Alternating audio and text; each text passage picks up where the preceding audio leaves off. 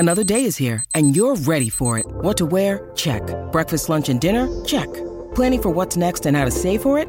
That's where Bank of America can help.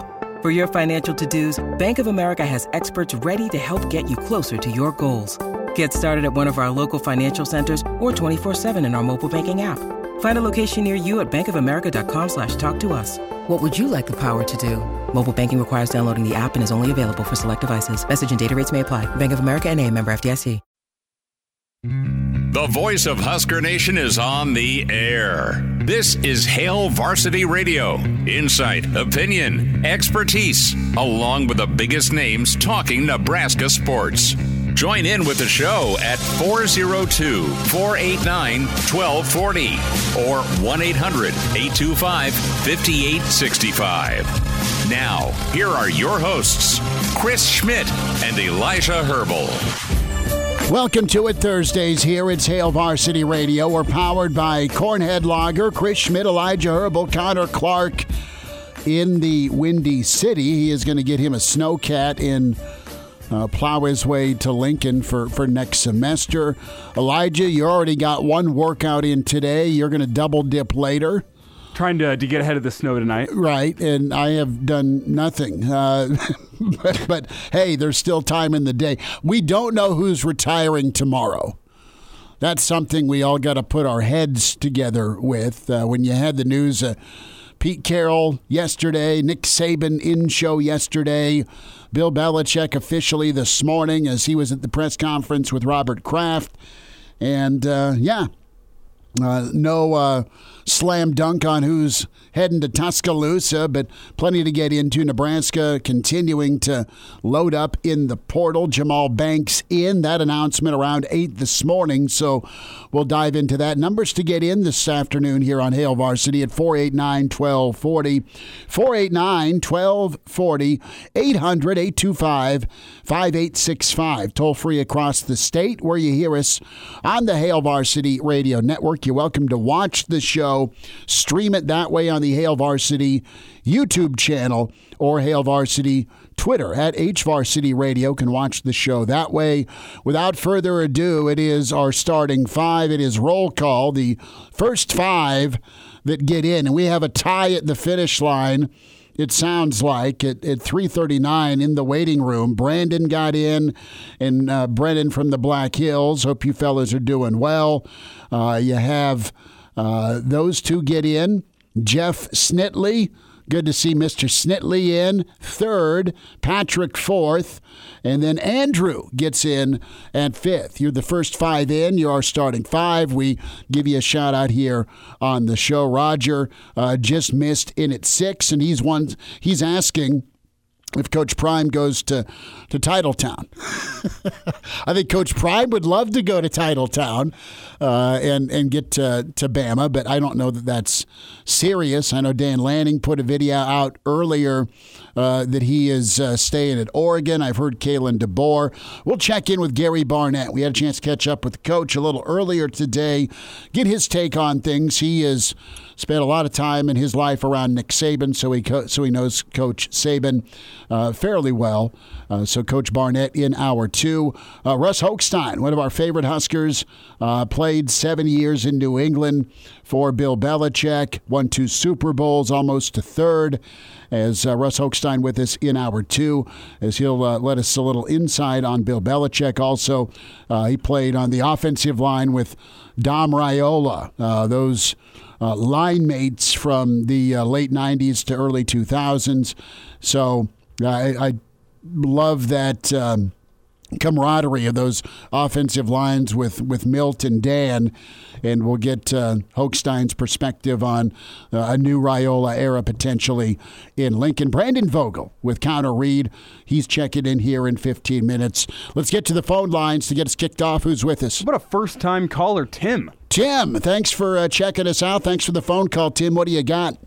Hey, guys. I'm a longtime Oakland /Los Angeles /Las Vegas Raiders fan. Sorry to hear that. Belichick maybe coming over there, or maybe not? They just had McDaniels, and I know that's a Belichick guy, but the original's a lot of times better. I think he ends up with the Chargers. I think he wants to go to a quarterback situation. I think Harbaugh would look really hard at the Chargers as well. He loves San Diego. That's where he started his college career or college coaching career. But also, he played well for the Chargers. He kind of bounced around, Harbaugh did, with the Colts. Before that with the Bears, but San Diego were some good years for Harbaugh. So I think both those guys will look at the Chargers, and I think there was his first NFL gig for Harbaugh was with the Raiders. So there's that. He was an assistant with the Raiders way back when. So I think both those franchises could do pretty well landing either of them. I think whoever gets Harbaugh, I think his goal, and he's not announced anything yet. I guess that's our answer, fellas. Is the next news to drop coaching carousel-wise is probably Harbaugh at some point. We'll see. But no, I think if you're a Raider fan, you are hoping like no other that he likes the craps table and plays blackjack. Right. Yeah. Maybe. Yeah. That we can get him to come to Las Vegas. So I guess now Ferentz would be the longest tenured coach in college football, coming up on year 26 at Iowa. He is. Yeah. So, no, it is. And Ferentz was in Omaha last night. Some great coverage by Hurrdat Sports at the is that the Outland Banquet last night? Yeah, there was some really good content there. So, Tim, I wish you well. I always enjoy watching the Raiders. I know, Elijah, you're going to snarl at this. Tim, I was going to say, I wish you well, but not too well. Because we got a Bronco fan across the window. I've always thought two good things: Nebraska going to a bowl and the Raiders making the playoffs. Keep up the great work, guys. Tim, take care, bud. Appreciate you listening, checking us in, and kicking things off with the phone call. Right now, Connor's like, yeah, I don't know what to do. I got Denver fan here. I've got Raider fan that called, and you're Bears fan right now that is still wondering about what to do at quarterback. You guys are missing obviously the biggest position that needs to be filled in this year's coaching carousel, and that's the Bears' offensive coordinator position. Who's going to take that? That's what I care about. Bieniemy, maybe? I would ask Bieniemy what he wants. Is he out for sure? I know Rivera's gone in Washington. I think you can assume. I don't think it's a done deal just yet, but most coaches like to bring their own people with them. Yeah. Well, I would, if I'm Kansas City, I ask Eric to come back. What do you want? Fix this offense. Yeah, right. You'd say three new wide receivers. Well, that is the answer. Speaking of wide receivers, how about Jamal Banks? Let's dive in there. Yeah, two new portal pickups for Nebraska. Late breaking news: Stephon Thompson also. Okay, Thompson, the linebacker from Syracuse. That is good news. And Thompson was good enough to play for Tony White as a freshman at Syracuse. So Nebraska keeps on rolling. I love this 1-2 punch that Nebraska has been able to get. We'll get some of Brandon Vogel's thoughts as well. But Jamal Banks, we're talking 1,400 yards and change in 2 years at Wake Forest, 13 touchdowns. And what sticks out to me, a couple of things. And guys jump in on this as well. I think it was very important for Nebraska to add to the wide receiver room. That's not discounting what they have in that room, but you want a mixture of experience with some youth, and what Nebraska has at the wide receiver spot.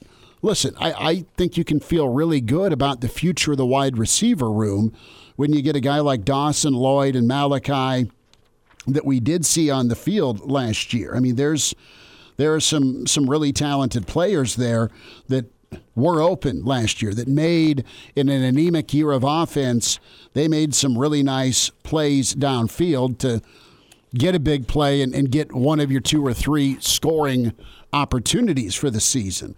But the wide receiver room looks like this right now with Nayor that comes in from Texas, and now with Jamal Banks from Wake Forest.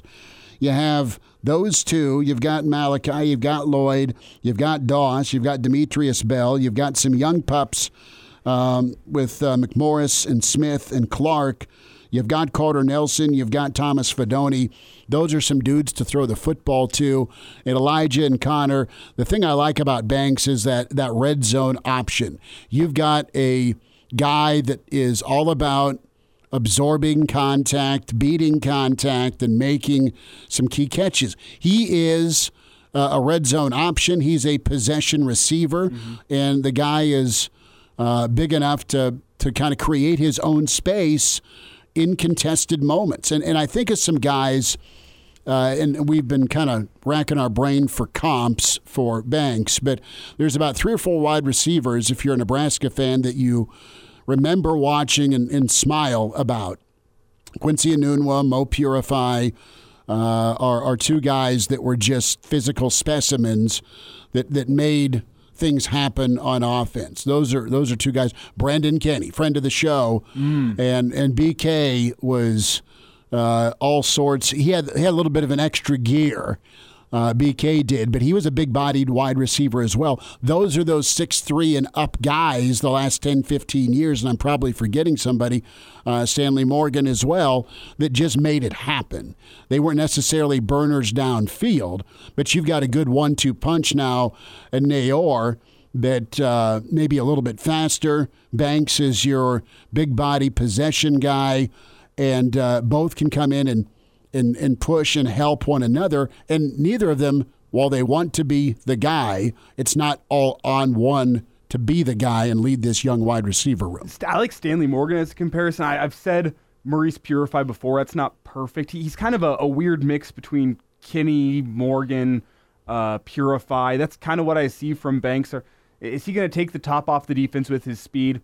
No. Can he take the top off the defense? But he can get separation. Yes. That's the important thing. He's not doing it with his speed, though. He does it with his physicality, his ability to box out smaller defensive backs. Really, really like what I see from Jamal Banks. I don't want to say this in a way that is disparaging towards Nayor, but I think Banks fills a more immediate need within your offense right away whenever you consider the freshman quarterback, and the fact that a freshman quarterback, a lot of times, 3rd and 10, you need a safety blanket. Who can you throw it to that's going to give you a better than 50-50 chance at a jump ball? It's going to be Jamal Banks in this offense. And that's what I think of when I think of Kenny, when I think of Stanley Morgan, when I think of Mo Purify. Whenever you needed somebody to make a play, everybody's covered well. You could throw it to one of those guys, and you'd know you probably have a greater than 50% chance of completing this one. He'll make it happen. He'll fix it. And Nayor's a guy that they're going to be able to get reverses and jet sweeps with his speed, and he can get deep. And Nebraska has a couple of options to take the top off already.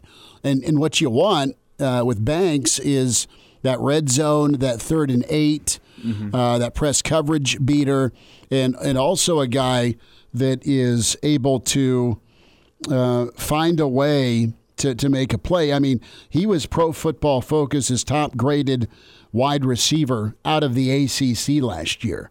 And almost 70% of his catches were contested catches. So there's some security. An insane stat. No, I know, but there's some security there for Nebraska to have that, and it's a really well-rounded room. I think Garrett McGuire did, Connor and Elijah, one hell of a job of not just talking the development game, but showing what he's going to do to make Banks a guy that can maybe be a Sunday option. Yeah, and you have some elder statesmen in the room now that can mentor those younger guys and allow them to make that sophomore year jump. You hear that so many times from coaches. Guys make the biggest jump between their freshman and their sophomore season. If guys like Doss and Malachi Coleman and Jalen Lloyd can make that jump, combined with both Nayor and Banks, I don't think I have worries about the wide receiver room, assuming those guys make that jump. And maybe they don't. Maybe they never do. You never know in the game of college football. It's kind of hard to project that development. But what I know about Matt Rule and his program is that guys are more likely than not to make the jump that is expected of them. And really, whenever you add in the Thompson news that was breaking here about 10 minutes ago, it feels like Nebraska has taken care of all of their immediate needs within the transfer portal. You got another linebacker that can sub in and can be a guy, whether it be injury, whether it be because your defense has been on the field a lot. You got that covered. You got yourself a 3-down running back in Dante Dowdell, and you got yourself some wide receivers for Dylan Riley to throw the ball to. Oh, and let's not forget, too, it wasn't necessarily an immediate need, but it's a big help. Mazuka, the offensive guard from Florida, that's an instant plug-and-play type guy on your offensive line. Nebraska, via the portal, has gone and filled, I'd say, every single one of their immediate needs that we laid out about a month ago on this show. Connor, some successful shopping for Nebraska, and it's going to make year 2, which I think it's fair to say is still a build year, but despite the schedule and how this schedule finishes, you've got some pieces, some options to turn to if you're Nebraska here to help complement a perceivably young quarterback. Maybe I'm foolish for being surprised of how well Matt Rule has done in the portal, because it seems like every single day we have somebody new that Matt Rule has corralled here, and Jamal Banks being one of the newer ones, obviously. Elijah just broke the news the other day, or the other minute, rather. But I like, the number that stands out with me with Jamal Banks is the 11 yards a catch. I mean, that is a good chunk of yards. Obviously, you have your deep threats. You mentioned Elijah earlier, how he fits into the offense pretty well, at least on paper. If you need that safety blanket, you need just a chunk of yards, and you can probably find him. He's 6'4", he's 205 pounds, a bigger guy, and you mentioned 70% of his catches were contested last season, which is a highly impressive clip at that percentage point as well. So maybe, again, I might be foolish for being surprised of how good Matt Rule has done in the portal this far, but it's been really impressive to watch. And I agree. I think a lot of the immediate needs have been filled, and it's really exciting to see as we get a little bit closer to spring ball here as the calendar turns to 2024. Spring's going to be fun to watch. Not only Raiola, Kalen, see what Harburg's progression looks like. What's that offensive line look like with a number?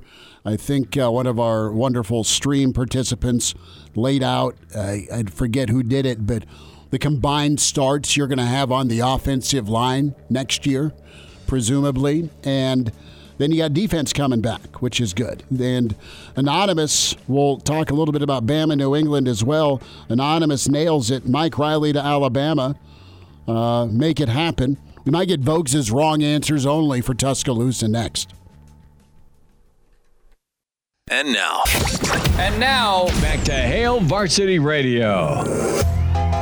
Thanks for spending time a Thursday with Hail Varsity Radio. We're powered by Cornhead Lager, Chris Schmidt, Elijah Herbal, Connor Clark.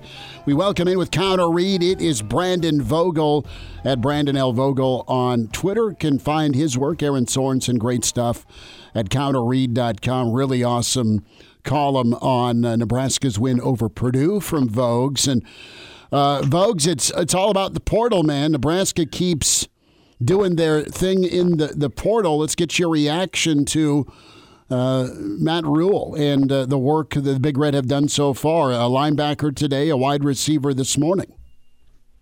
Yeah, they've done something that I very infrequently successfully do, which I think they are actually getting everything off the shopping list. And it's tough when you got to compete. When you got to compete at the grocery store.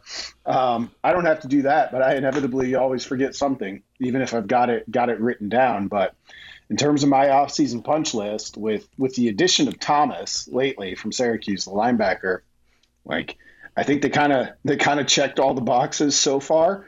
And even, I don't think Nebraska had to have an O-line addition, but to get one who's experienced, I mean, other than specialists, and this is why they're hard to get, other than specialists, I think O-line in the portal is about as plug and play as you get. Like, you got a guy that started basically an entire season at Florida and started games before that. Guy's probably going to play. Ben Scott played the entire season at center. That's what you expected you were getting, and that's what you got. And it doesn't work that way all the time at some of those other positions the further you get away from the ball. How many beers deep would you need to be to throw hands with Mazuka? Because you saw the footage of him taking on Florida in the old striped Go Vols end zone from this past season. Yeah, I don't know if enough exists.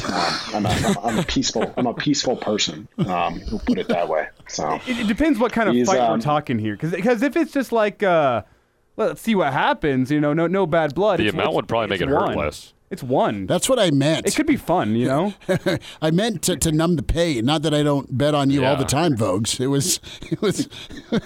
It was more of a Connor got it. It was more of a pain numbing question here. Well, think about the free publicity you'd get. Local radio host fights Nebraska offensive lineman. See it on video. That's free publicity for Hail Varsity Radio. Make that Radio. a pay-per-view. Are you kidding me? That's what I'm saying. And put it on Peacock, right? Yeah. Local radio host talks too much crap. Gets hands thrown. No. You are feeding players very bad ideas right now. Yeah, NIL, the new NIL. Steel cage. Geez. Steel cage. There we go. Save the radio hosts. Right. There'll be, you want to talk about the largest bet laid at the sports book? That could be the radio new year-end bonus, is you have to go earn your bonus in the steel cage.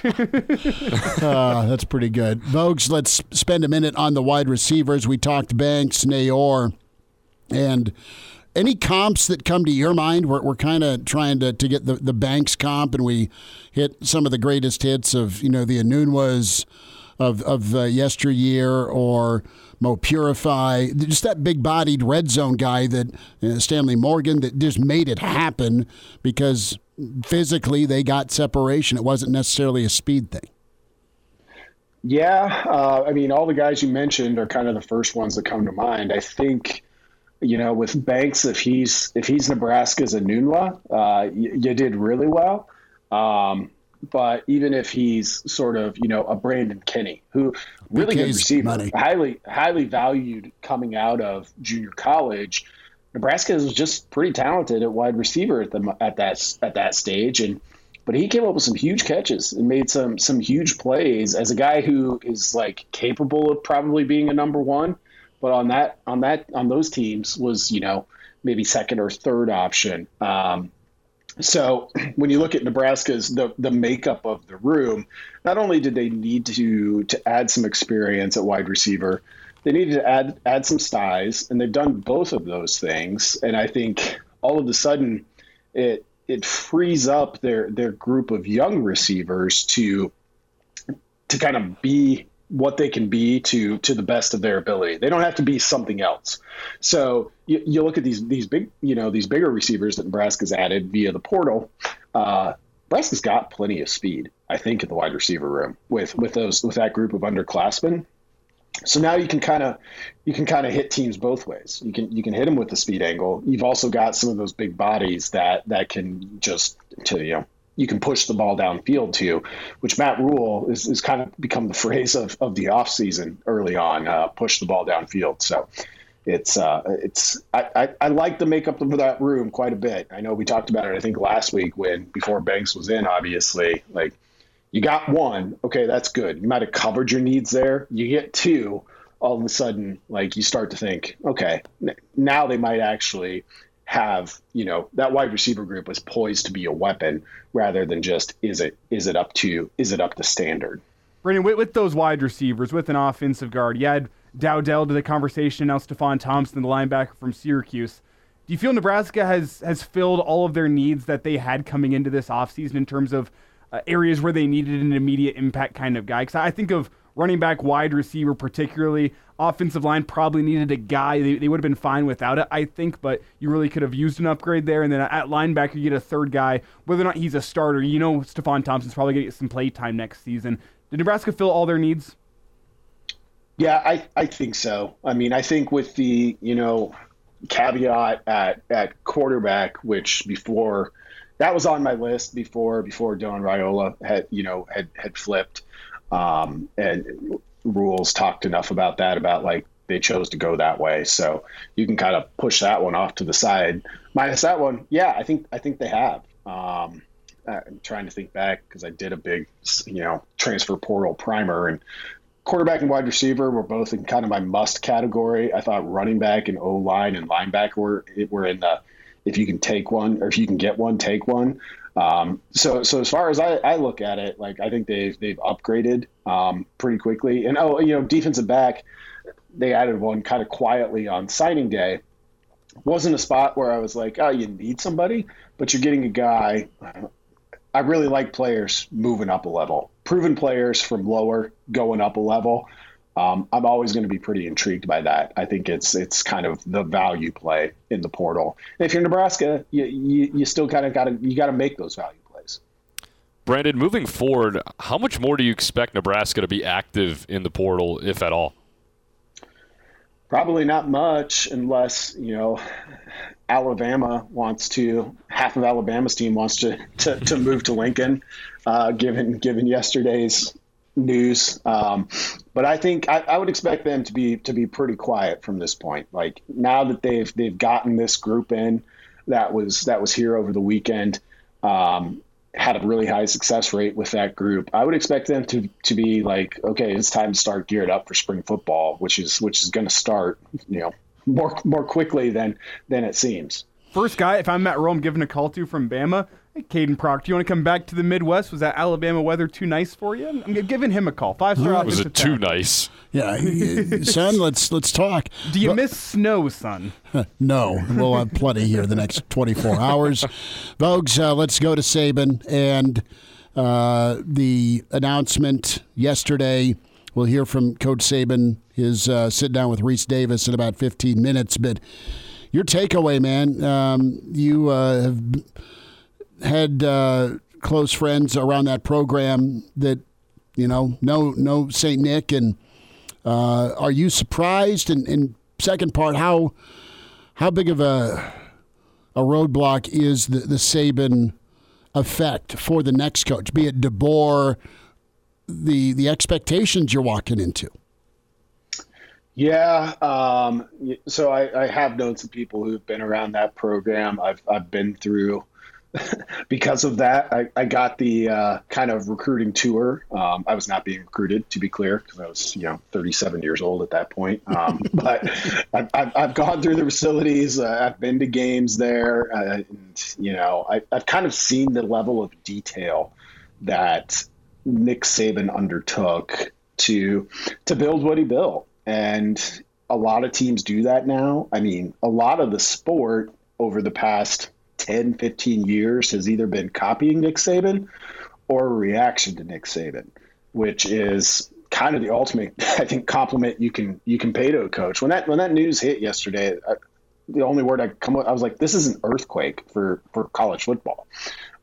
It changes. I mean, you just penciled Alabama in, and you certainly did that in a 12-team playoff era. And now when you look at the knock-on effect to the coaching piece of it, like just when we thought, the carousel was kind of slowing to a stop, boy, it just got kicked into hyperdrive, because who knows what's going to happen from here. I think, Schmidt, you hit on the most interesting question, and it's hard to know what the answer is, but like who wants to follow a legend, right? It's tough. Like Alabama's undeniably one of the best jobs in the country. But you look at somebody like Steve Sarkisian, it gets really interesting. Like, is there anything he can't do at Texas that he could do at Alabama? Right. Maybe not, but you have that big piece of what at Texas, he's just trying to get him back to that spot. He doesn't have to deal with because it's almost inevitable. If we agree Saban is the best that's ever done it in college football, and I would agree with that, he had to overcome Bear Bryant at his own university to do that. And it's super impressive. And we could spend an hour talking about why that isn't the case. But it's almost inevitably going to be worse. I mean, look at Ohio State. I wrote this after Urban Meyer's last bowl game. I was like, Ryan Day looks like he's really good. It's almost impossible to be as good as Urban Meyer was. So you got to find a coach who wants to do that. They'll find somebody. No doubt. And they'll find somebody who's very good. It's just hard to know who that guy is. I mean, if the reports are to be believed, Dan Lanning said, thanks, but no thanks, which he was kind of to me, the slam dunk hire. Yeah. Kalen DeBoer, I respect as much as anybody in the country.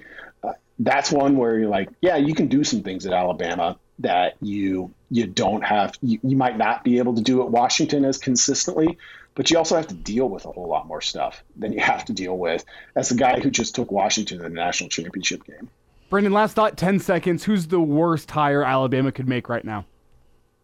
There's a he doesn't have head coaching experience, but I think Connor Stallions, young assistant at Michigan. I want 5 more minutes with Vogues, because you spent time in Boston during the Belichick heyday era. Can we get 5 more minutes? Yep. All right. Brandon Vogel, counter read, Hail Varsity continues. We're powered by Cornhead Lager. We'll check in with Russ Hochstein, who played for Belichick. Next hour, Coach Barnett in hour 2. More with Vogues on the way. And now, back to Hail Varsity Radio. Some overtime with Brandon Vogel. Counterread, counterread.com. Reminder about your friends at Dyer Law. Workers' Comp. Confused about your options for workers' compensation? Put your trust in the team at Dyer Law. They'll help ensure you that your rights are protected and you get the settlement you deserve. Call Dyer Law today at 402-393-7529 or visit Dyer.law to chat with a trusted professional about your workers' compensation claim. 402-393-7529 with Dyer Law. Vogues, you were in Boston around a number of New England's finest, be it Red Sox, Celtics, or Patriots fans. And, of course, Bill Belichick stepping away, probably not done coaching, but mutual parting of ways between Robert Kraft and Bill Belichick. Bill had the old plaid sport coat on, had a nice tie going today, and really big tinge of sadness, some emotion in his voice. And do you ever pour a beer for Belichick, I guess is my question. I didn't. I bar-backed / became a bouncer, which I was not. Oh, sweet. not the man for the job for when I think it was around, did the Patriots win in 04, 05? Yeah, I think so. Somewhere around there. They were in it. Yeah, like it became clear it was Super Bowl Sunday. It became clear the Patriots were going to win. And I was at a bar. I worked at a bar that was right in downtown, like Faneuil Hall area of Boston. So they're like, people are going to like flock down here. You're like one of the people on the door. So I was like, okay, I guess. Thanks, Bill Belichick for that. That might be my most direct involvement with him. Did you wear sleeves as a bouncer? I did. I didn't quite have it like that. I didn't have neck tattoos for it either. So I got to Boston. So the Patriots won Super Bowl after the 2001 season, and I moved to Boston the following September. And I remember I'm from a farm in the middle of nowhere. Like I know nothing about the city of Boston. I get there, and the Patriots were honestly probably like fourth in the pecking order. Like, Boston fans are super passionate about all of their teams, but it just like me observing it, I'm like, okay, well, the Red Sox are clearly at the top. The Celtics were, I think, still in their Anton Walker, Paul Pierce era. That's not bad. The Bruins might have been second. Mm-hmm. Bruins, Celtics tied for second and third, or close enough. And the Patriots were probably still fourth, and I think they went about 500. That second season, that first season after the Super Bowl, my first year there. And it's kind of like, won the Super Bowl. That was nice. You had no idea kind of the dominance that was coming. And I was there for almost 10 years, and you just watched the Patriots kind of move up the pecking order. Probably never overtook the Red Sox, particularly once the Red Sox started winning titles. But that was my experience with what Belichick did in the city of Boston as a total outsider. How was that Super Bowl Sunday working? Was it epic drunkenness? Was it St. Paddy's Day rivalry of suds poured? Or was it just a memory you have tried to erase due to being the doorman? No, I mean, that was fine. And as a bar back, I still got tipped out at the end of the night. It was a lucrative night for me at 26 or whatever. And I remember like people did indeed flock downtown right to in front of Faneuil Hall, where there's a statue of Samuel Adams that somebody like took their jersey off, cut it so they could put it on the statue. And it was mostly peaceful. So that went well. I didn't have to actually bounce anybody, so that was nice. I love that. Vogues the bouncer. It's pretty good. Brings you back to the original place we led this conversation off, Vogues. How many beers to fight Bill Belichick?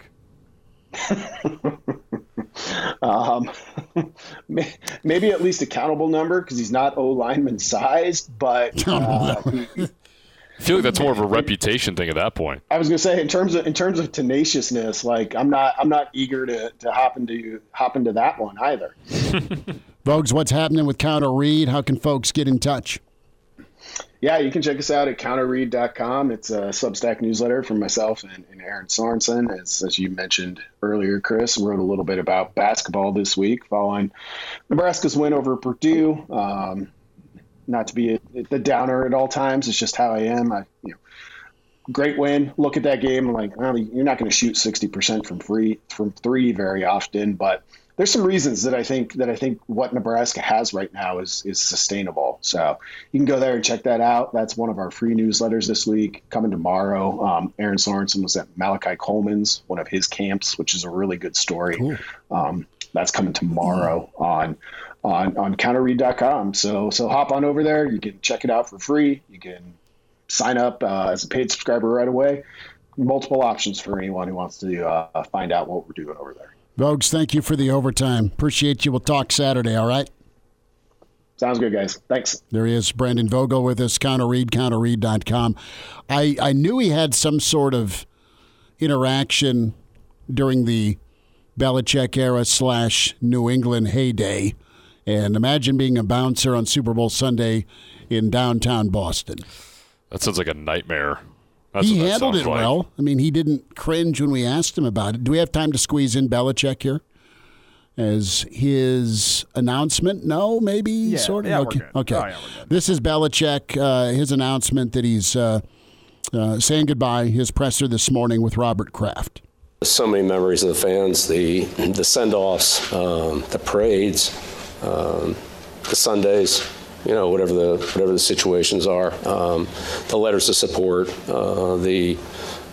seeing the fans, away from here, at a gas station or a grocery store, or, wherever you bump into them, Patriot fans here, and not just in New England, but they extend nationally and even internationally as I've traveled. It's amazing how far the arm reaches. We saw that this year in Germany. So appreciative of the fans for all the support they've given me, my family, and this football team. And it's with just so many fond memories and thoughts that I think about the Patriots and I'll always be a Patriot. I look forward to coming back here, but at this time, we're gonna move on, and I look forward. I'm excited for the future, but always very, very appreciative of the opportunity here, the support here, and what you've done for me. Thank you. So a guy that's been robotic, perceived as robotic, very touched in his voice, and he did not say it's on to Los Angeles. He did not say it's on to Las Vegas. But, man, you just don't see that emotion from him. You see him smile occasionally when he's hoisting a Super Bowl trophy. He even cracked a joke to lead off the press conference where he said, I haven't seen this many cameras here since we signed Tebow. Like, just a different feeling press conference. Like the weight of the world was lifted off his shoulders just a little bit, and maybe having Mac Jones as your quarterback will do that to you. But he felt a little bit different today. Wow. Can I say a couple of things? From 2016 through 2021, this stat blew me away. Every draft pick they've had from the first through the third round, from 2016 through 2021, none of those guys have signed a second contract. He's been their key and chief talent evaluator because he's been the grocery shopper and the chef. And New England killed it forever with fifth round and beyond draft picks, right? Or free agent guys. And it's just, it's not the same anymore. And he'll find a greener pasture, allegedly. And now, back to Hail Varsity Radio. One final time this hour, Hail Varsity, powered by Cornhead Lager, Chris Schmidt, Elijah Herbal, Connor Clark. And you, thanks for checking us out in the stream. Hail Varsity YouTube channel. Podcast is posted there. The video portion, Spotify, iTunes, Google Play, where you go for Hail Varsity to get the download on each show, the whole show, or some of the highlighted segments. You're welcome to check all that out. This is Nick Saban with Reese Davis. The all-important why. Why are you stepping down? Why did you decide that this was the right time to retire? Well, I don't think there's any good time, especially when you're a coach, because once you're a coach, you think you're going to be a coach forever.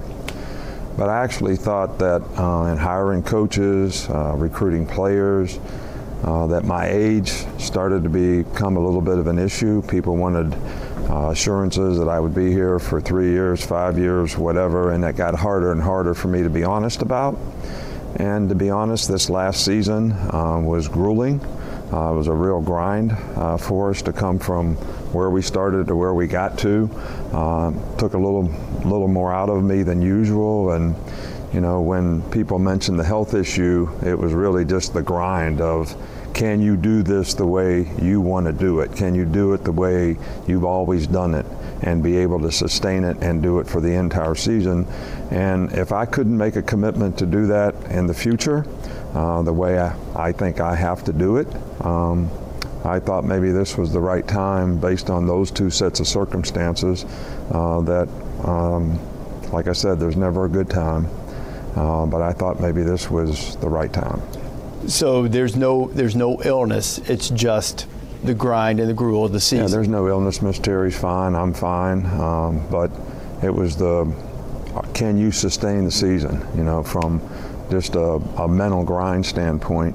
And when I was young, you know, I could work till 2 a.m, get up at 6, and be there the next day and be full of energy and go for it. But when you get a little older, that gets a little tougher, and I'm sure a lot of people can relate to that. He edited himself. He was going to say P and V. I'm fairly certain. You have Roulade 757. If Bama doesn't make a 12-team playoff, the fan base will riot. There's an expectation. You know what the illness is?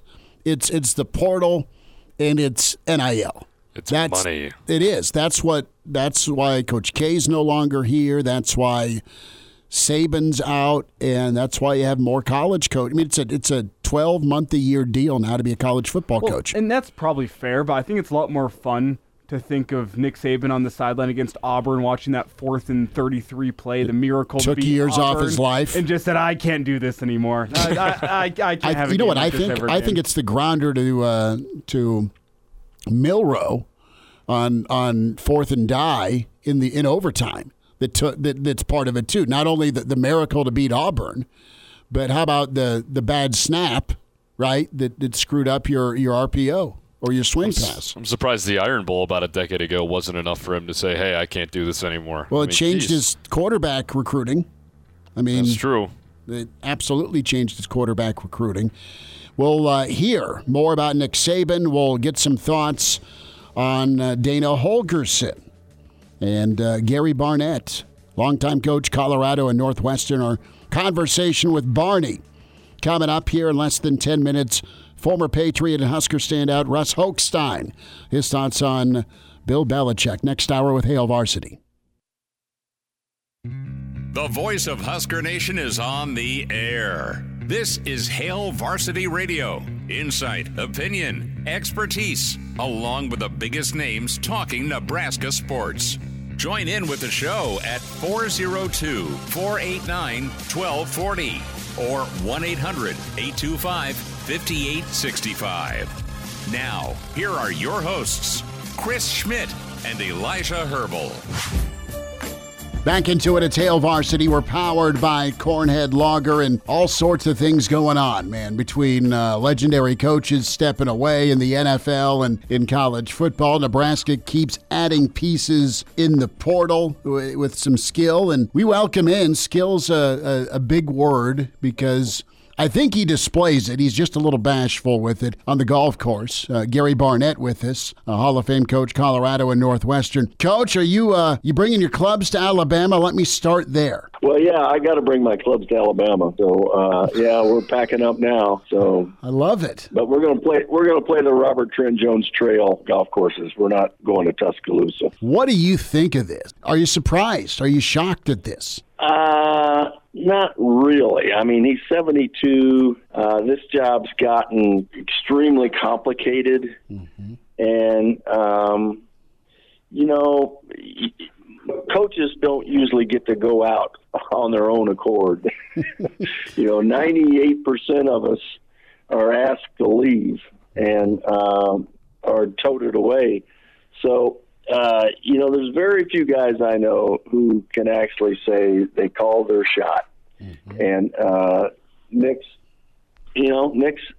should be able to call his shot. I think doing it now after this season, tremendous coaching job, I think, with tremendous players, by the way. Mm-hmm. But no, I in a lot of ways envy him that he was able to walk out on his terms. Gary Barnett with us. How long have you known Nick? What's your guys' relationship like? Have you played golf together? Well, yeah, it's been good. It started back when I went to Northwestern and hired his offensive coordinator away to become my offensive coordinator at Northwestern.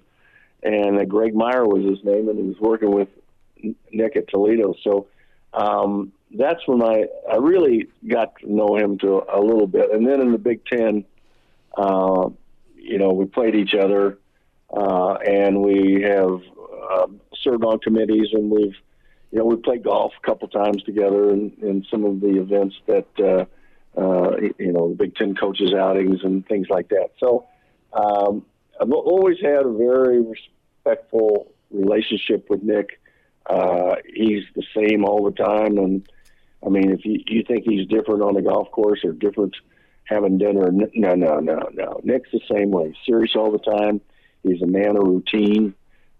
He firmly believes that routine is important because it frees you up to think. You don't have to think about what you need to do next. You already know.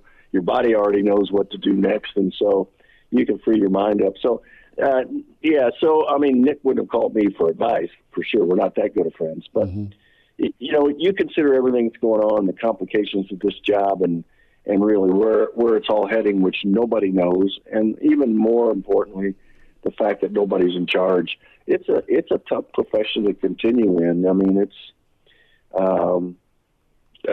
you can make some money doing it, but that's not what most of us got into this game for. Gary Barnett with us, Hail Varsity Radio. The complications that have arisen, you have NIL, you have portal movement within campuses. The control part, Coach, speak to that with having to roll with some punches and maybe the loss of control or things not being how they used to be. How hard is that for some coaches to deal with? The power aspect is where I'm going. Well, the power, yes, but also the fact that you have there's structure, and all of us like structure, and Nick particularly likes structure. And so there's no structure now in the NCAA. There's no structure to NIL. There's no structure to league changes and, realignment. There's absolutely no structure because there's nobody in charge. If we're looking for somebody to be the czar, yes, Nick's available now, and who knows, maybe that's where he ends up. He probably would do a better job at that than doing all the TV stuff that people do afterwards. Because even when you're on TV, somebody's in your ear telling you what to say or what they hope you say. Maybe that's the next step for Nick. There's no structure out there, and because there's no structure, there's no rules. Because there's no rules, there's no consequences.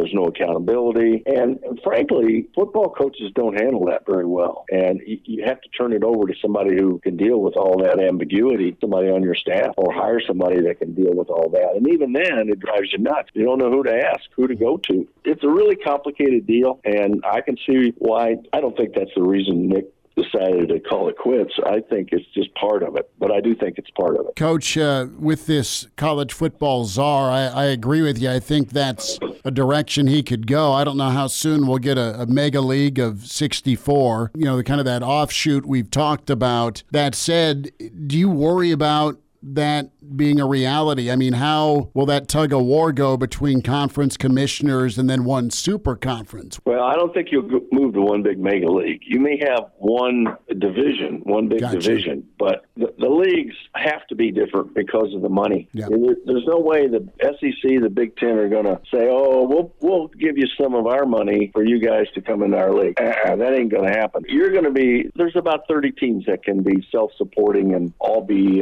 valuable bring value to a league. It's just like the NFL. The 30 that make it, or 32, whatever it is, there'll be a division below that doesn't quite cut it at that level. Who's going to design it? When's it going to happen? Nobody has a clue because nobody's been given that task. Let me ask you this before we get to coaching search at Alabama. Why did Saban do so well at Alabama? Yes, recruiting and players, but from Sparty to LSU and then NFL back to Alabama, this final act in his coaching journey, why was he so dominant? Well, he learned along the way. You know, when he was at Michigan State, he wasn't the powerhouse coach that he is now. But you grow, you know, you evolve and you learn. And Nick always does that. So then he goes to LSU. You're in a hotbed of players. I'm telling you, there's players everywhere in Louisiana, and he got them. And so combination of Nick being a good teacher, of hiring people that, you know, it's what you did when we had structure. You were able to do that sort of stuff. Now that you don't have structure, who knows what the rules are or what the protocols are. But and then, you know, he went to the Miami Dolphins. It didn't work because he didn't have any control. Nick has to have control. All coaches have to have control, college coaches. Every college coach has failed at the NFL. It's because they don't have any control. And so he goes to the NFL. He doesn't have control, says, I'm not doing this anymore. And there was Alabama waiting for him. So it's one of those things where they booed him as the plane left Miami, and they had thousands on the tarmac when he landed in Tuscaloosa. So that's the way this job goes. But, you know, and then people listened to him, and they let him have the control, and he worked his stuff. Coach, how about that job in Tuscaloosa? Some of the names that are part of that Saban tree or familiar with the Bama program. I mean, this is the monster of all, you know, replacing a legend. Coach Osborne did it with Devaney, and you were part of that Colorado build, and you came back to you know, bring Colorado back up to a high level when you were coaching the Buffs. Where do you think Bama goes? I mean, the names, Lane and Lanning and Dabo and DeBoer and Sark. What's your gut say about the next man in the headset? Well, I think the most logical guy to make that move would be Dabo because of the future of Clemson and that conference. Yeah. I think there'd be more appeal by Dabo. I don't know how much appeal there is for Dabo, but to me, that's the most logical one. DeBoer and Lanning are in good spots where they are. You know, they live in good places. They'll have a lot of travel and that sort of stuff, but they're in the Big Ten now. So it'll be, let me tell you, when something like this happens, there's something in every coach's blood that goes, oh, man, I think I'm going to look into that. And there's something in every one of their lives that said, oh, no, let's don't do this. So it's just the way it is. You know, it's like when you take your dog to the vet for the first time and you put a chip in him. Well, that's what coaches get. We get a chip that says when something like this happens, you're supposed to activate that chip and get inquisitive about it. What was your Bama, so to speak? What was the gig that was open that you thought about going for, or they reached out to you? Well, it was Texas. Really? And, yeah, it was Texas. And, you know, I was within 4 hours of getting that job. So, yeah, that was the only thing I really thought I would leave for. But to me, that was the number one job in the country at the time. And it came down to Mac Brown and myself, and I was actually supposed to get on a plane, headed to the airport to get on a plane to meet with the Board of Regents in St. Louis on a Tuesday night. And I got a call and said, wait a minute, we can't get all the regents there. And I went, uh-oh, I know what this means. So, yeah, and it was, and Mac got the job and instead of me. But they made a good choice because Mac was perfect for Texas. Well, so the call that said the regions aren't here, is that hey, we got another candidate, or so okay. What happened was while I was interviewing with Delos Dodds and another guy, then Tom Hicks, Mac was interviewing with Darrell Royal. Oh, okay. And Darrell Royal said he wanted a grits guy and not a guy from the north, and he thought I was a guy from the north. So, and Mac had been successful too, sure. And so it was a good match. It was. Do you say, look, I've had grits before, man. I grew up in Missouri.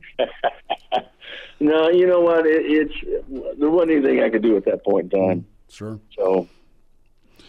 Gary Barnett's with us, Hail Varsity Radio. Coach, a name that's surfaced in Lincoln, at least last weekend, is maybe an addition to Nebraska's staff, and we'll see where things go. Dana Holgorsen. What's your thoughts on Dana? I know he's not at Houston anymore, but he's had success at a lot of different spots as a coordinator. He's a quarterback coach. He's also had a lot of points he put up with West Virginia and at Houston. Well, Dana's a good coach. He's a really good offensive coach. His brother played for me at Northwestern. I knew Dana a little bit. He did a great job both those places, I think, and he doesn't have to be in control of the defense. He's going to be able to put up points. So it'd be an interesting hire, especially for a young quarterback coming in like you have. What's the word, I guess, you have on Dana when it comes to his work with quarterbacks, if there is more to this for Nebraska? What's a trait of Dana that really connects well with quarterbacks and offenses? He's sort of like a savant, He's just one of those guys that's out there, and it's like Homer Smith, and I don't want to compare the two of them, but, there's just guys that do a good job with quarterbacks, and they're all just different. And, Dana's different. And so I can't tell you that I know that much about him. But you look at the guys he had at West Virginia and the guys he had at Houston, they're pretty good players. Last thought here, Coach. Michigan, Washington, too much Wolverine on the offensive and defensive line. Now the question is Jim off to the NFL or does he stay at Michigan? What do you think of the national championship game? Well, I think that Penix had to be Penix. He had to throw those things in there, drop them in like he had against everybody else. And I thought the two tackles, two guys lined up across the guards from the guards at Washington were just dominant and really caused him problems. And he never got the chance to set his feet. And as a result, he was not on from the first throw. And he needed to be on. And he had so much pressure on him. And Michigan didn't do anything unusual, but they played it really smart, tackled well. They ran the ball at him.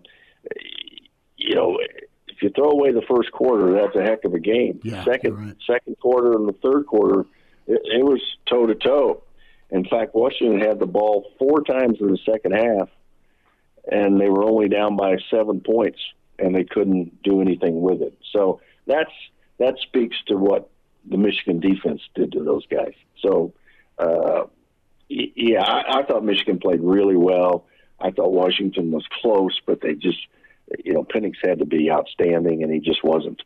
Last thought, Coach. Gary Barnett with us. Is Michigan open next week? You have to ask Mrs. Harbaugh because I have no idea.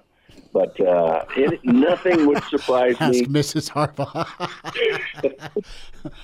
Let me get on that. Either his mom, Mrs. Harbaugh, or his wife, Mrs. Harbaugh. Yeah, exactly. You know what? If the only thing that stands out to me is that, he started his career at San Diego, University of San Diego. The Chargers, I think they're, I don't know what the numbers in Vegas are, but the odds are that he goes to Chargers.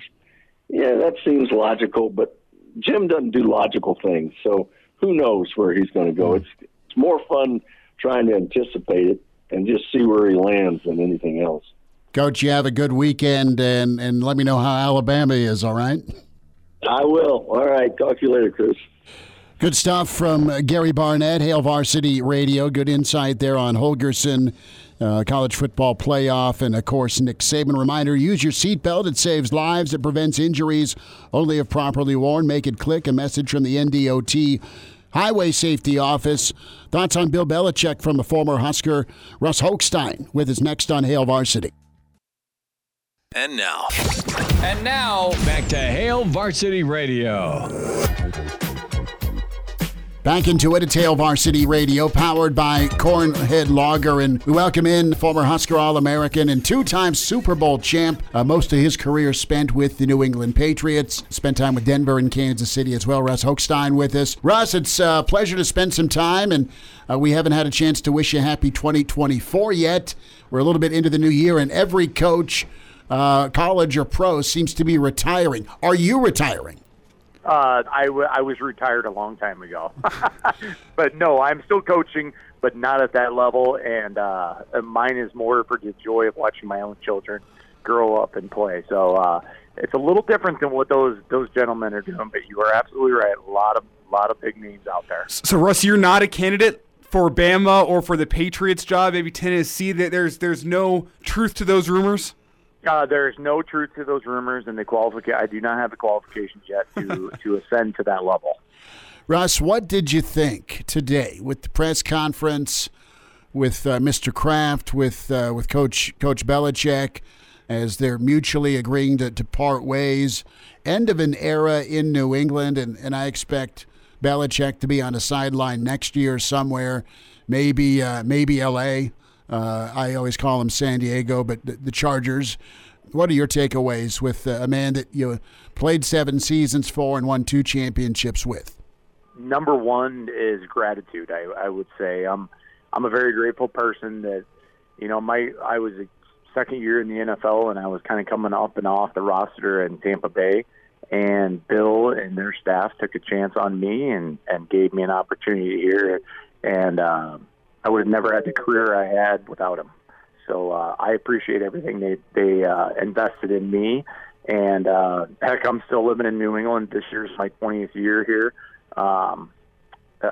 Not necessarily just because I played here, but I met my wife and started having my family here. So there's a lot of things that go into play with that. So it's sad to see Bill go, but inevitably in the world of football, change is going to happen. Well, to tell us what you know about Bill, if this is the last hurrah for him and he is done coaching forever, do you even know what he does in his free time, what hobbies he has? What would he do if he's not on the football field? Because football's really been his life. Well, I agree with you 100%. I do not think it's the end of his coaching career. If it is, what would he be doing? That would be a great question. That man grinds and works like nobody else I've been around.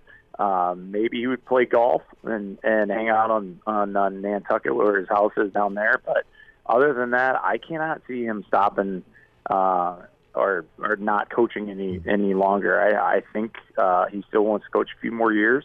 I think that record is reachable for him, and I think he knows that. But I support him in whatever he wants to do, and if he called me, I'd help him out. And is that fair? Just from a personality standpoint, Bill Belichick, there's an image of him. We see his press conferences. We see the 2 to 3 word answers. It's on to Miami. It's on to Cleveland. It's on. It's just he's always looking ahead. Very matter of fact. I think the guy can probably be a good time to sit down with, but he was always so stoic and reserved. So what is the Bill Belichick personality like for a player? What's inside that locker room? What's that sideline like?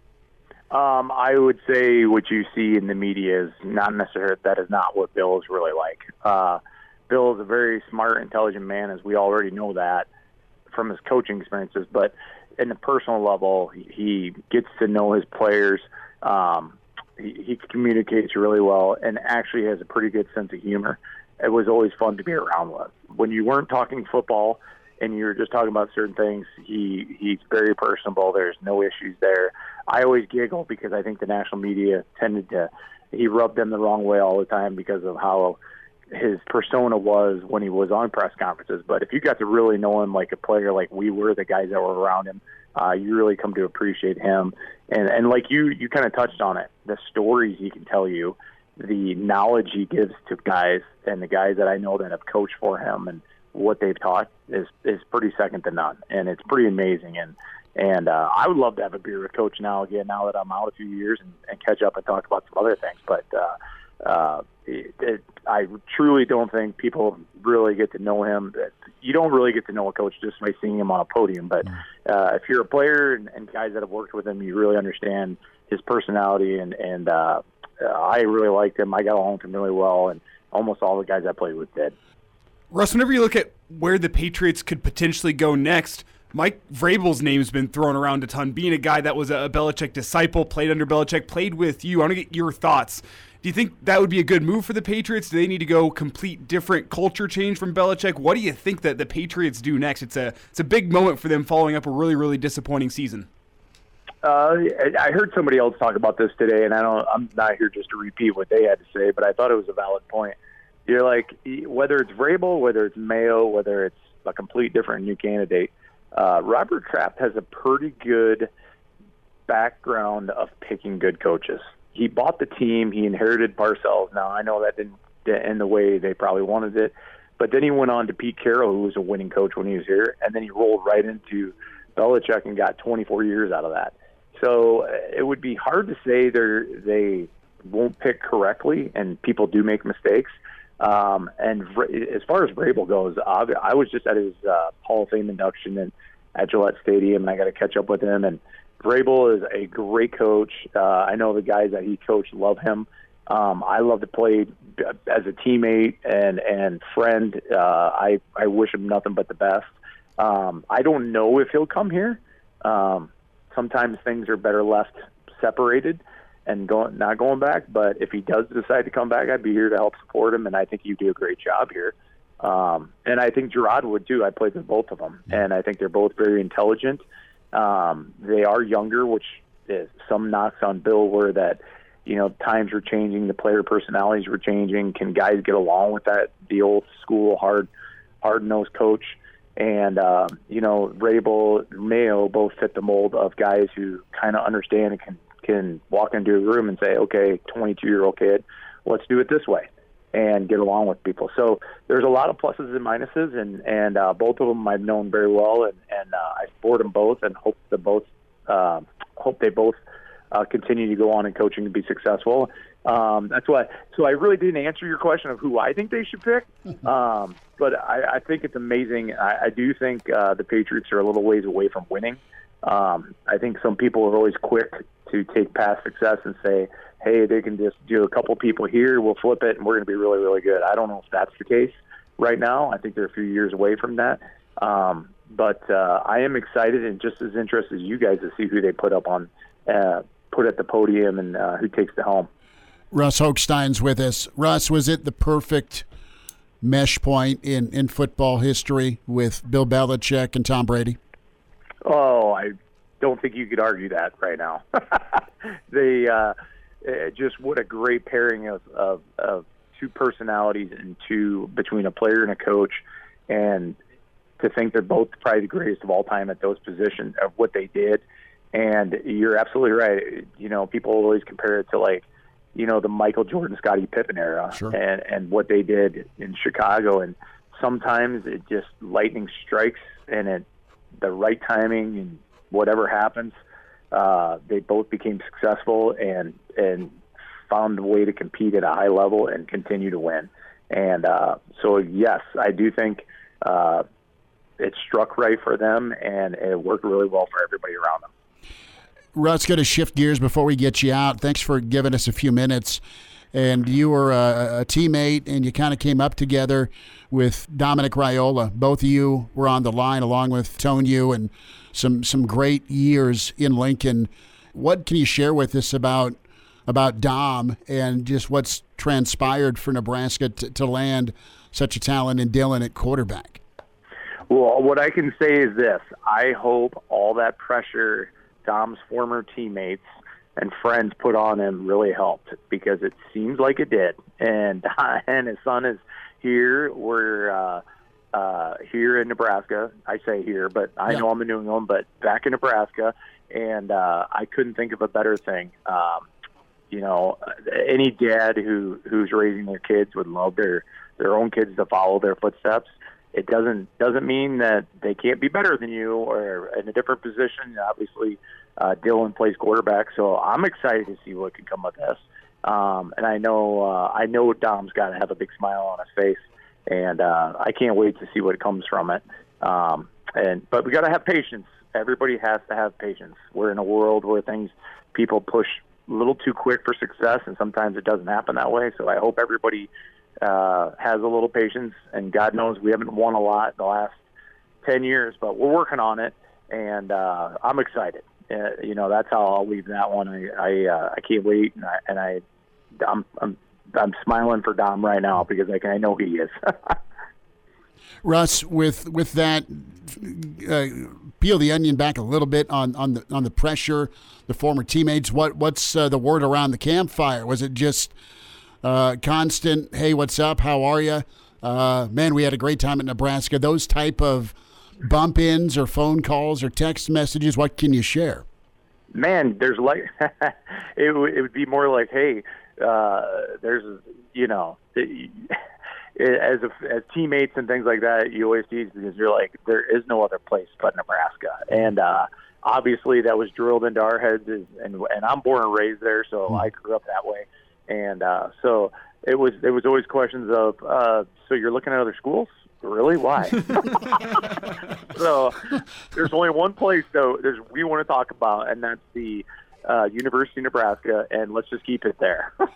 Were you pretty close with Dom? I mean, same position group as far as on that offensive line. You guys got to be brothers on the line, all five of you.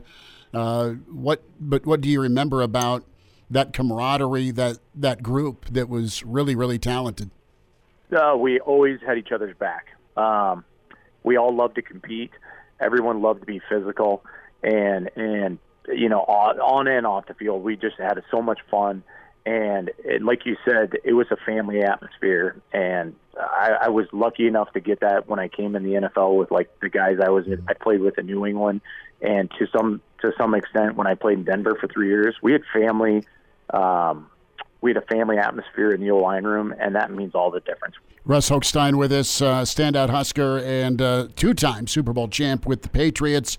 Russ, we love you, man. Appreciate you sharing some thoughts on your coach, Bill Belichick, the Raiola situation, 2.0 Raiola. Should be good times in Nebraska here down the road, and we'll check in again as the playoffs move forward. Thanks for a few minutes. Well, I appreciate you guys calling me, and get your snow shovels and snow blowers out. Don't say that.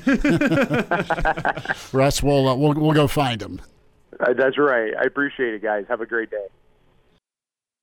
And now, back to Hail Varsity Radio. Big thanks to Russ Hochstein talking Bill Belichick, Gary Barnett with us on Nick Saban. We say hi to Danny Burke, Burke's Best Bets, and can log on and find out more info with Danny Burke, burksbeat.com. And Danny Burke 5 on Twitter.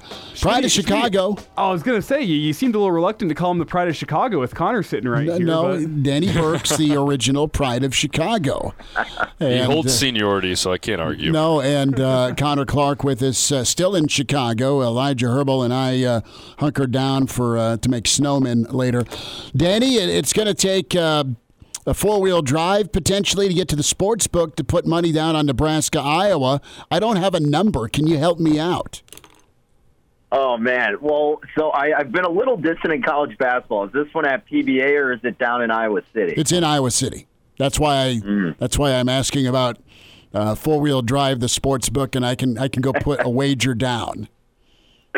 Right. Well, it seems that the Hawkeyes are clearly not the same team as they've been in years past, and the big question is how is Nebraska going to respond after that win against Purdue, right? Mm-hmm. Some teams can keep building off that momentum. Some teams look to be content and kind of fat and happy with it, but I'm thinking I can believe that this team will fall into the category more of the former, and that they're still going to respond and try to carry some of that momentum. Look, and it's a program that has a chip on their shoulder until they prove otherwise. So, I'm looking forward to the game. And again, hasn't been on my radar as much as these playoffs, but now that I know it's the disgusting Hawkeyes the Huskers are going against, I might have to make a bet on our Big Red squad going forward. And what I'm seeing online, not officially just yet, but potentially Iowa a 3-point favorite. That sounds about right. And between Nebraska and Iowa, Really? anything, it's -3 or 3.5, isn't it? I mean, that's just kind of how it rolls. We have an inflated total, though. It's sitting over 160, which is in sharp contrast to the football game. Yes, big time inflated.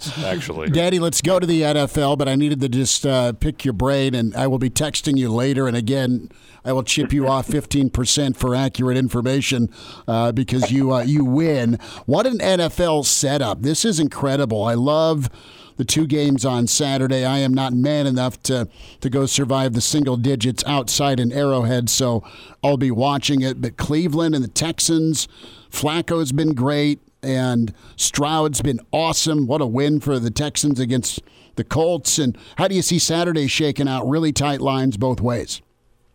Yeah, let's start with that Browns and Texans game. This one is, I mean, look, you're seeing the number at about 2. It was 2.5 for a considerable amount of this week. And it's just which quarterback can produce more magic in this game. And obviously Joe Flacco, what he's done, in my mind, is enough to deem him comeback player of the year. And I know there's a whole conversation surrounding that, but I mean, what Joe Flacco's done is remarkable. And the same can clearly be said for C.J. Stroud, a rookie into this situation with a team that, won like 3 games last year, an overhauled roster, a brand new head coach. It's insanity how good C.J. Stroud has been right out of the gate. And the numbers still back that up, of course. Now, C.J. Stroud has had a bigger sample size, but he's got a better touchdown-interception ratio. He leads the league. He's got a better success rate, passer rating, EPA, a lot of these categories over Joe Flacco. The other thing, though, that you have to put into this is the defenses, right? I mean, Cleveland clearly has the best defense in the National Football League and leaps and bounds better than Houston. It's not that the Texans have an atrocious defense. It's about middle of the pack. And then what it also comes down to, as we all very well know, is experience. Joe Flacco has been there. Members of this Browns team have been in this situation before. Not often, but enough to have an advantage. You don't have that on the side of Houston. If this game was in Cleveland, certainly the point spread would be different. You'd see a bigger favorite on the side of the Browns. But that's where I would have more incentive to back Joe Flacco and company. Here, I would probably entertain the idea of teasing up Houston, right? If you're getting them 2 or 2.5, tease them up 6 points, you get them over the key numbers of 3 and 7. And if you do think it's going to come down to the wire and you're kind of 50-50 like me, that's probably the way to approach it. So I have not made a bet in this game, guys. My initial thoughts had me leaning toward the Browns, but instead of either laying a more expensive money line or just laying the spread in this spot where I'm not completely confident in them, I think the safer option is to look to tease up the Texans. So that's how I would approach that first game on Saturday. The second game, I did make a bet. I actually made a couple bets here, Kansas City and Miami. It's kind of funny. I was looking at this game, and I had some friends texting me, and I completely understand why, but they're all confused, and they're saying, why is Miami catching 4.5 points here? Kansas City has not been that good this year.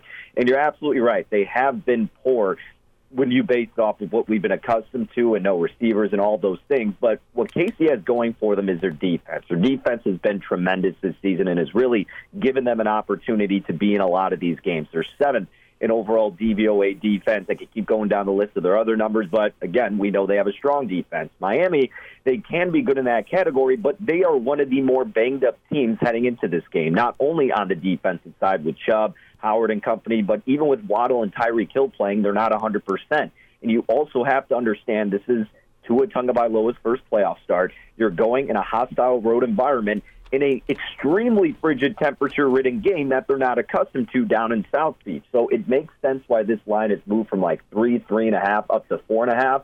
But I didn't do that. I didn't lay the number, although I would gravitate toward that situation. I actually did a money line parlay with the Chiefs and the Cowboys. Long story short, look, the Packers haven't beaten anybody impressive on the road this year. The Cowboys are by far the most dominant home team in the NFL, 8-0 with an average winning margin of 21.5. Green Bay's defense, despite what the Bears didn't do against them, any other competent offense can demolish them, and I think that's what the Cowboys do. So I did a money line parlay with the Cowboys, paired them with the Chiefs, and then I also did the Miami team total under 21 at the price of minus 148, I believe. But if you get 20 in the hook at an affordable price, I still think that's a viable bet. I just can't foresee this Miami offense having any success in this weather and against a good defense that is Kansas City. It's Danny Burke with us here, Burke's Best Bets on Hail Varsity Radio. And Danny, it's already looking like we're probably going to have to hold you through the commercial break, get another segment with you to get to the Sunday night game, Rams at Lions, as well as the Eagles and the Buccaneers on Monday night. But I want to get your thoughts on a comment we got in from David. He says, bet every NFL game under this weekend, you will make money. Your thoughts on that? So I definitely like the under, even, with the team total I said with Miami in that game. I like the full game going under 2 based on the weather. Buffalo and Pittsburgh, it's extremely unattractive because it's as low as, 36, 35 and a half? I'm seeing 35 and a half, Danny. If you could get a 37, I would take it, but now I'd stay away. But again, can't envision a lot of points there. Cleveland, Houston, I think you might see an over. All the other games, except for Philly, Tampa Bay, I think that's an over. But Pittsburgh, Miami game, Los Angeles Rams, Detroit, I would lean toward the under in those spots. And like you said, I'll share my thoughts on the other games too. But I don't hate his line of thinking, but I think it may be split. Danny, hang tight for us as we'll get to Sunday's action and coverage, all right? Can you do that? Can you hang on to the other side? Good. Danny Burke with us here on Hail Varsity Radio and burksbeat.com, where you can find some of Danny's write-ups, some of his analysis at Danny Burke 5 on Twitter is where you go, and Danny's posting some content there as well, video and audio with the weekend. And this is great, man. There's always a game or two with the NFL playoffs that wow you. I mean, it death taxes and a great wild card weekend. So we'll find out more from Danny Burke, Elijah Herbal, Connor Clark. Hail Varsity continues as we're powered by Cornhead Lager. And now, back to Hail Varsity Radio. Back with you, Burke's Best Bet. It's Hail Varsity, powered by Cornhead Lager. Burksbeat.com, NFL Wild Card Weekend as we head to Sunday, Elijah. Oh, and we go to Sunday Night Football, Danny. That's where we lead things off in this overtime segment. The Los Angeles Rams heading to Detroit, taking on the Lions. The Lions a 3.5-point favorite. What do you like here, Danny? Yeah, I got to play in this one too, guys. I like this game a lot. I took the Rams at plus 3.5. Now, I know threes are painted across the board, and I'd still recommend taking 3 points with Los Angeles.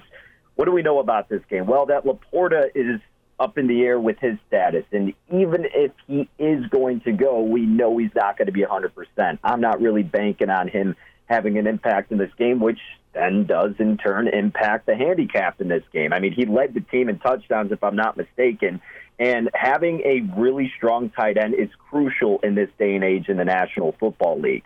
Where do the Rams have the advantages as well? I think it happens with the coaching. Sean McVay clearly has the experience, the better play caller, and just an overall better schemer.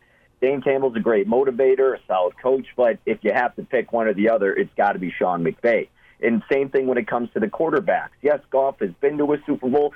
Stafford has won one. And these guys both have the narrative surrounding it, right? Goff against his former team, Stafford vice versa. Goff's numbers are a little bit better, but I'm going to trust the Rams here, who have the better quarterback in this spot, the better coach, and slightly a better defense. The Lions' defense has been really dreadful in a lot of spots. Rams are just middle of the pack. So if you're giving me 3 or better, I'll gladly take that with the Los Angeles Rams in this game, guys. I'm not going to be shocked to see them win this one outright.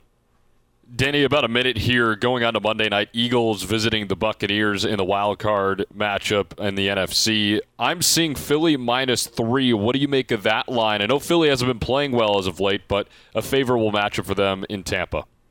It seems like this would almost be a buy low spot on Philadelphia, but there's 2 reasons why I haven't bet it yet. And one, because it's at 3. If it was below, I'd be a lot more intrigued to do it naturally. And then the other reason is just I don't know what to expect with the injuries for Philadelphia. I mean, Jalen Hurts banged up, A.J. Brown, Devontae Smith, DeAndre Swift with an illness. Like, all these guys are injured.